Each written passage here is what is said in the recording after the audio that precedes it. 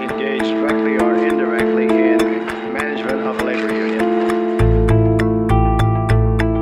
Disappeared from the site here at the Marcus Red Fox restaurant. The FBI is up against the stone wall in their investigation. Intensive investigation into his disappearances. Police checking out anonymous tips they say cannot be ignored.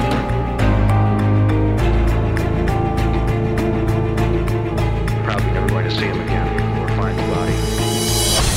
Hi, I'm Eric Shawn, and welcome to Riddle, the podcast, my in-depth conversations with those involved in our Fox Nation special, Riddle, the search for James R. Hoffa, and my Fox News reporting. Thanks for listening. For the next half hour, you'll hear from Father Jonathan Morris, longtime Fox News contributor and good friend. Father Morris is the pastor of Our Lady of Carmel Church in the Bronx, New York, and he is also a best-selling author. His latest book is The Way of Serenity. Father Morris knows Frank Sheeran's story very well. He plays Frank's priest in the Netflix film The Irishman, Martin Scorsese's opus that stars Robert De Niro as Frank and tells the story of Frank's claims and what brought him to confess that he killed Jimmy Hoffa. A fascinating view. Here now, Father Jonathan Morris. But first, let me get you quickly up to speed. Jimmy Hoffa, he disappeared on July 30th, 1975 from the parking lot of the Marcus Red Fox restaurant in Bloomfield Hills, Michigan. It was believed he was headed to a meeting with Detroit mob boss Anthony Tony Jack Giacalone and New Jersey Genovese captain and Teamster official Tony Pro Provenzano. Well, in 2001, Buffalino crime family member and Teamster official Frank Sheeran, an admitted mafia killer, he told me he shot Hoffa in a house in Detroit. I met him as part of his proposed biography, which became the book I Heard You Paint Houses. In 2004, we went to that house. We pulled up the tiles on the hardwood floor, and we actually found blood. The pattern fit Sheeran's story precisely. The greatest amount of the possible evidence was in front of the foyer closet door, where Sheeran said Hoffa hit his head on the floor. 7 drops went down the hallway to the kitchen, where Sheeran says Hoffa's body was dragged out by 2 accomplices and was cremated. The FBI did find blood. They said 1 drop was inconclusive in terms of a DNA match. Another one was to an unknown male. There was no match to Hoffa, which is why I am calling on the government to release all of the Hoffa FBI investigation files fully now. Let the Hoffa family and the American public know what's been secret for so long and that we have been denied knowing, and retest the blood evidence we found using the latest DNA technology. A fascinating view. Here now, Father Jonathan Morris. Father, thank you for joining us. You know this Frank Sheeran story very well. Let's start with the issue of confession, the purpose of confession, its role, and its meaning. Sure. Well, the purpose of confession, of course, is to be reconciled with God. And the sacrament of confession goes back to the scripture in which Jesus said to his disciples, the scripture says he breathed on them and said, receive the Holy Spirit. And then he said, the sins that you hold bound on earth will be held bound in heaven. The sins that you loose on earth will be loosed in heaven. That we consider in the Catholic Church to be the moment of the establishment of the sacrament of reconciliation. That is, in which the power through the priesthood in the person of Christ, so not because the priest himself has the power to forgive sins, but rather acting in persona Christi would be the Latin phrase, would be offering forgiveness through the grace of Jesus. So it's the forgiveness comes from God, not from the priest. But like all the sacraments, there is a human element. You don't baptize just by wishing it would come down from heaven, but there's water poured over a baby's forehead, for example. There's the human, messy element of it, and that is also the sacrament of confession. And you pointed out it is not just a one shot, push the button, it's all done, as in Frank Sheeran's case. It's a matter of a deep religious, spiritual reflection. Tell us about that process and what you think Sheeran went through. Sure. So for confession to be valid, there has to be contrition. So it's not magic. It's not I go into the box, I push a button, I come out, I'm all good now, I can do whatever I want. Maybe some people have that misconception, but there's no forgiveness there, because one of the essential elements of confession is contrition. There has to be honesty and there has to be contrition. And contrition is a sorrow for our sins and a firm amendment not to sin again. And so, of course, in the case of Frank Sheeran, we see that especially as he got into the last years of his life, he did have serious contrition, or he had serious reflection, and I can only guess that there was contrition. I don't know. You can't know that, because only the person who is asking for forgiveness can know if he or she is contrite. But we have every reason to believe that he was at least seeking that type of contrition in his heart. And I believe, according to the book, he went to confession specifically about this issue of murder. He went 3 times. And my guess is, and this happens often, when somebody confesses a sin they've already confessed, the priest would say, listen, did you already confess that? And Frank, in this case, probably would have said, yes, I did. And the priest would have said, okay, once you've confessed that sin, you don't have to confess it again, because we trust in God's mercy. No matter what size of sin it is, that God's mercy is greater than that sin. And yet the very natural human thing would be to say, oh, I just can't believe I've been forgiven this. And so you want to confess it again, just like perhaps in a relationship between a husband and wife, in which you feel so sorry for something you've done. You ask for forgiveness 4 or 5 times or 100 times. But in the case of God's mercy is perfect, and therefore once would be enough. I imagine, as they say in the natural, it would be for Frank Sheeran to live the life that he did for many decades, having been an admitted mob killer, to suddenly have the experience of confession and then actually being told, yes, he has God's grace, so to speak, is something that would be overwhelming. And then maybe you wouldn't believe it or wrap your brain around it at first.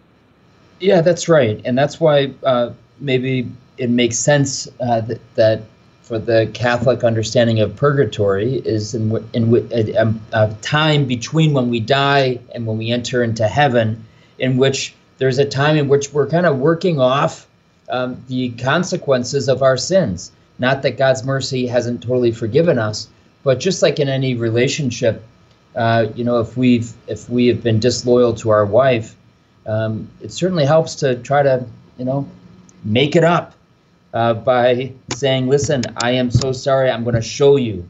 And we know that there's consequences also to our sins in the real world, but also in our relationship with God.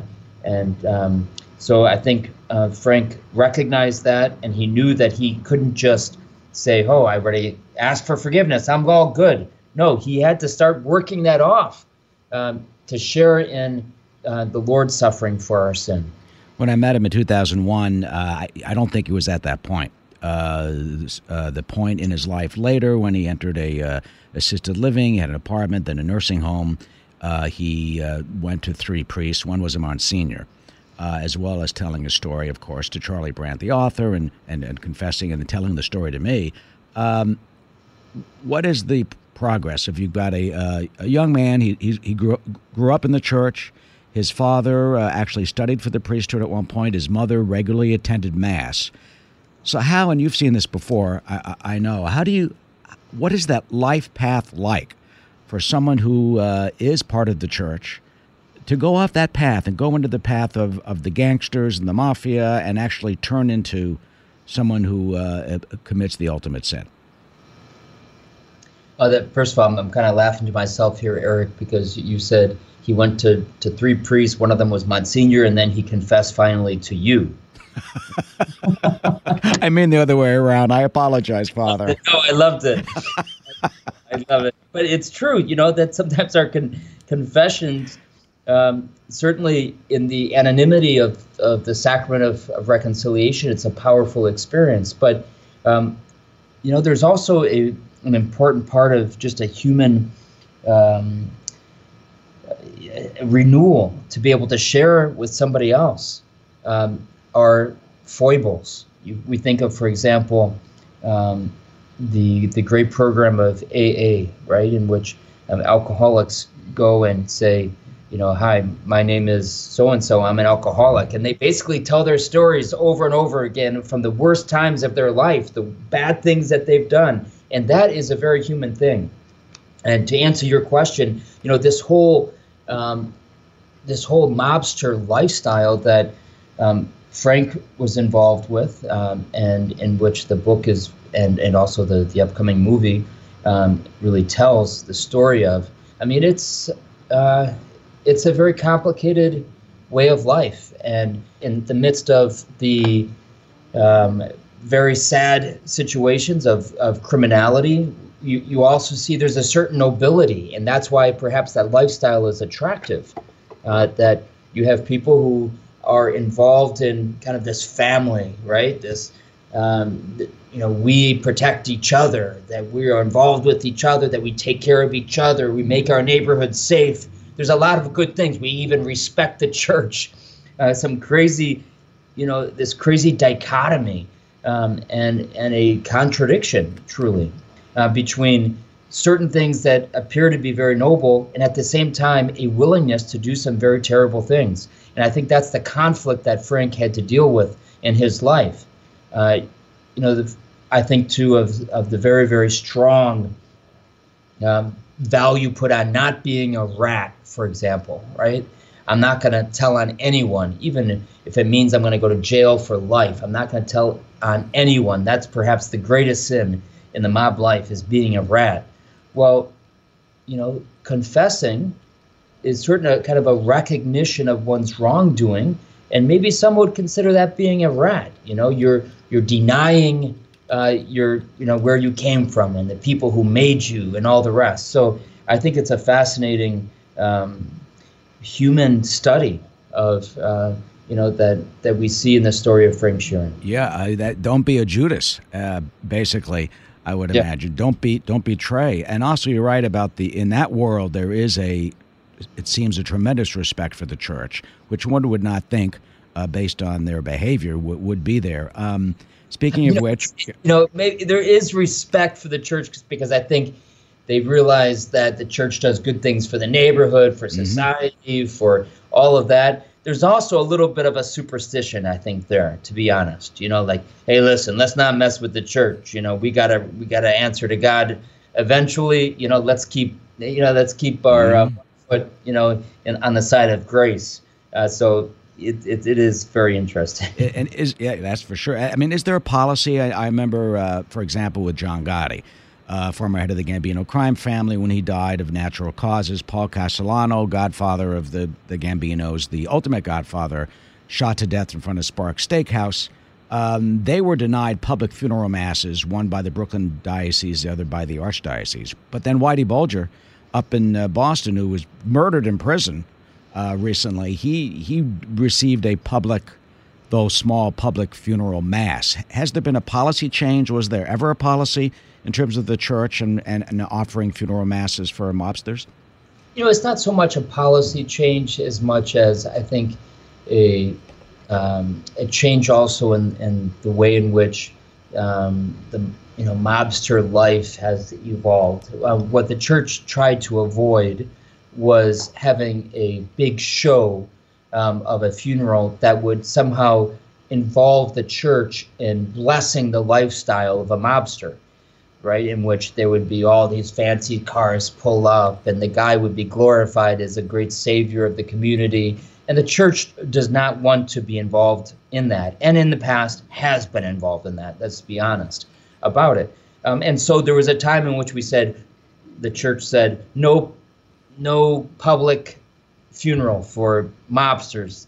But that was just in order to avoid that type of blessing of the mobster life. Also the church, for example, to give another, a similar situation in which you see that how the church has changed. There used to be not even a funeral for somebody who commits suicide, because the idea was, if somebody commits suicide, it's like the ultimate rejection of God, and therefore, what's the purpose of basically praying for that person's soul if they have ultimately rejected God? But just through what we know about suicide now, science has developed, and we know that so many times it's not so much an ultimate decision against God, but it's mental health issues. So I think, we've also we've advanced also in our relationship, not only with a question of suicide, but also dealing with mobsters. It took a while. Yeah, exactly, and forgiving sins. You mentioned a movie that is what promises to be probably the last great mob movie. It's The Irishman, because Frank was Frank the Irishman Sheeran. And it's a special joy for me. We're friends for a long time, colleagues at Fox News. And turns out you're in the movie. You actually play a priest who takes Frank Sheeran's confession. He interviewed you. You're in our Fox Nation special, Riddle, The Search for James R. Hoffa. So tell me, Father, how that came about, that you got tapped by Hollywood to be Frank Sheeran's priest. It's kind of funny even just hearing you say it, because the way it happened was really interesting. A friend of a friend contacted me and said, they didn't tell me what the movie was about, but they said, would you be interested in reading this script about this priest? And I was very busy, and I said, no, I'm not able to do it. And I didn't know what this movie was. And I said, well, just send me the script. Let me see. Let me look at it. They sent me, the few pages, but without saying who was in it even. And one thing led to another. I ended up going and reading the script. I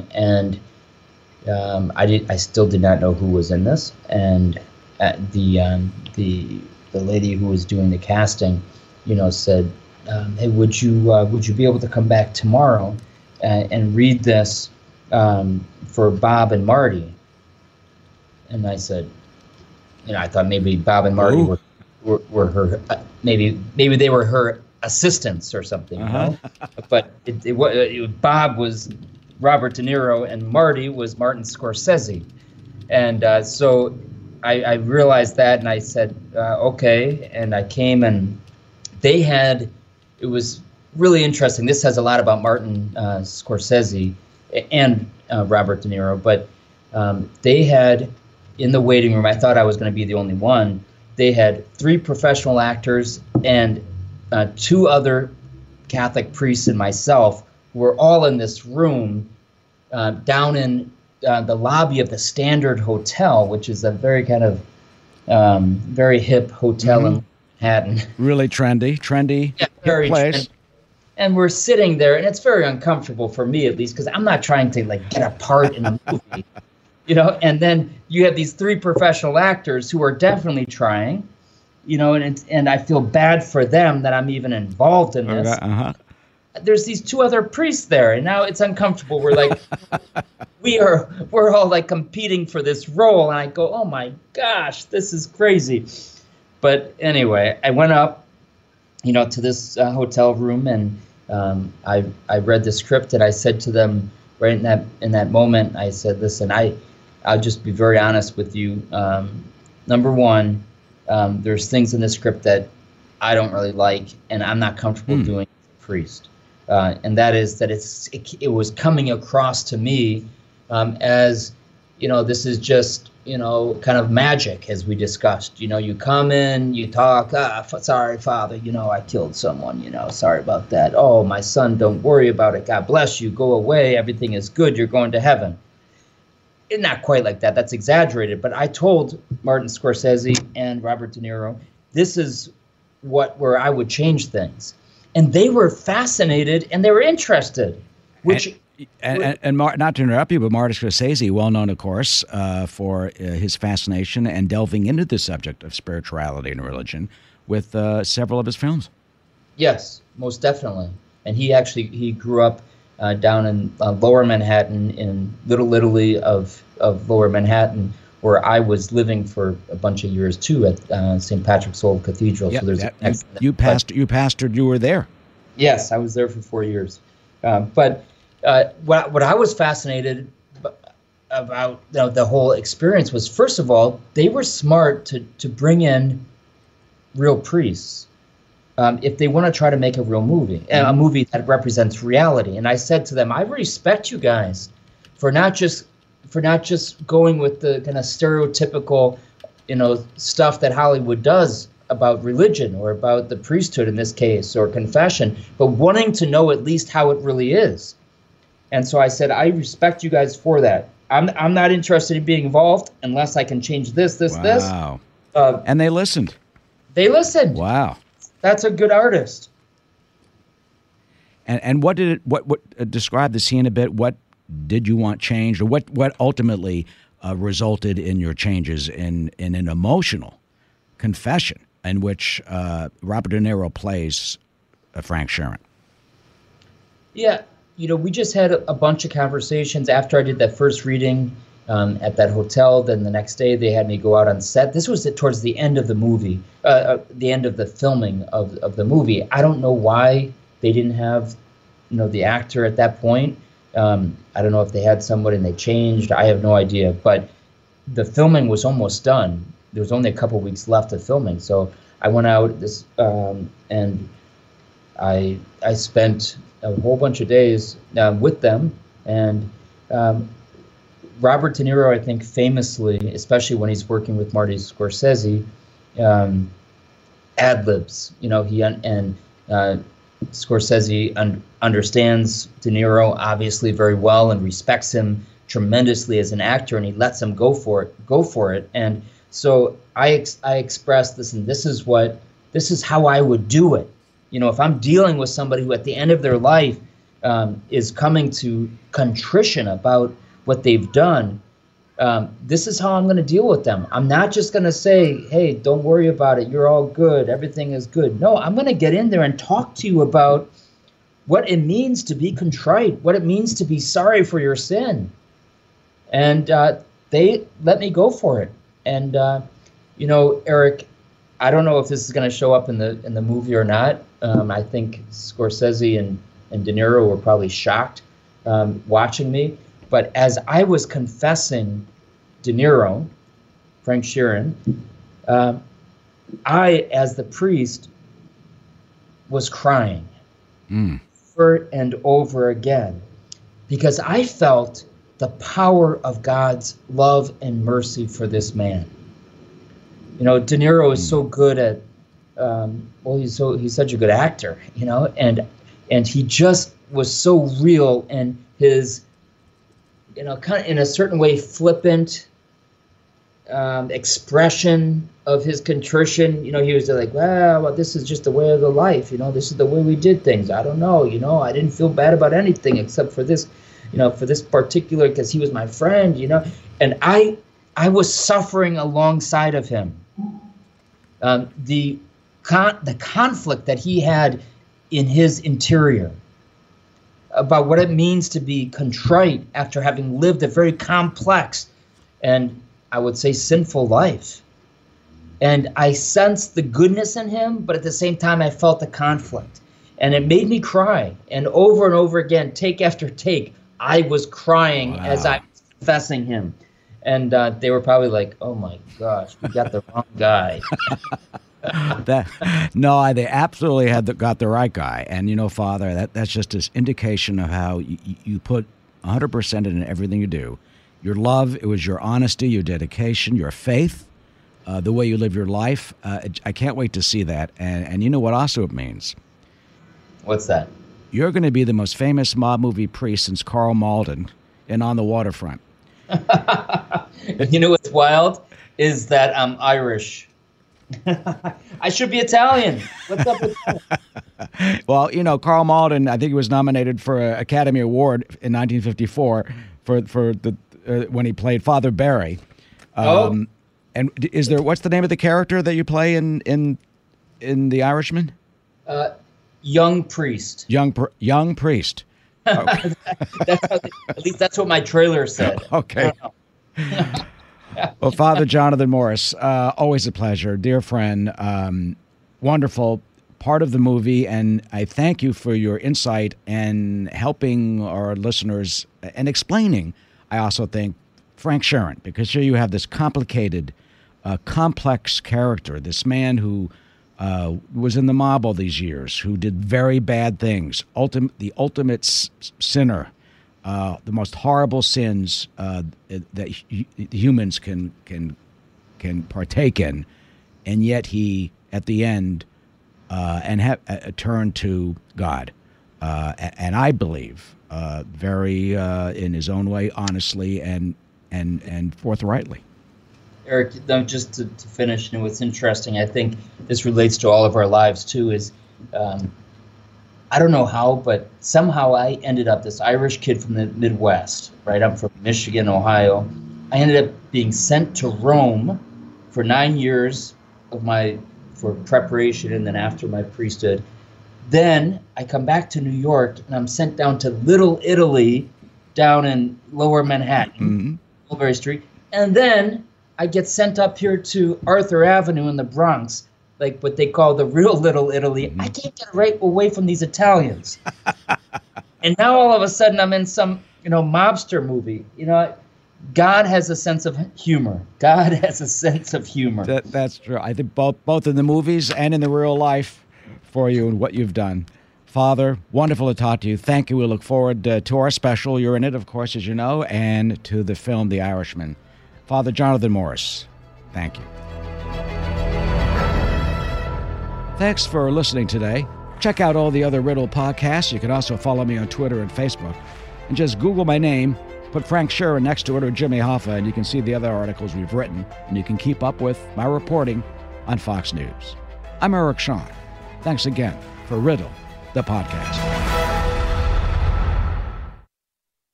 The Fox News Rundown, a contrast of perspectives you won't hear anywhere else. Your daily dose of news twice a day, featuring insight from top newsmakers, reporters, and Fox News contributors. Listen and subscribe now by going to foxnewspodcasts.com.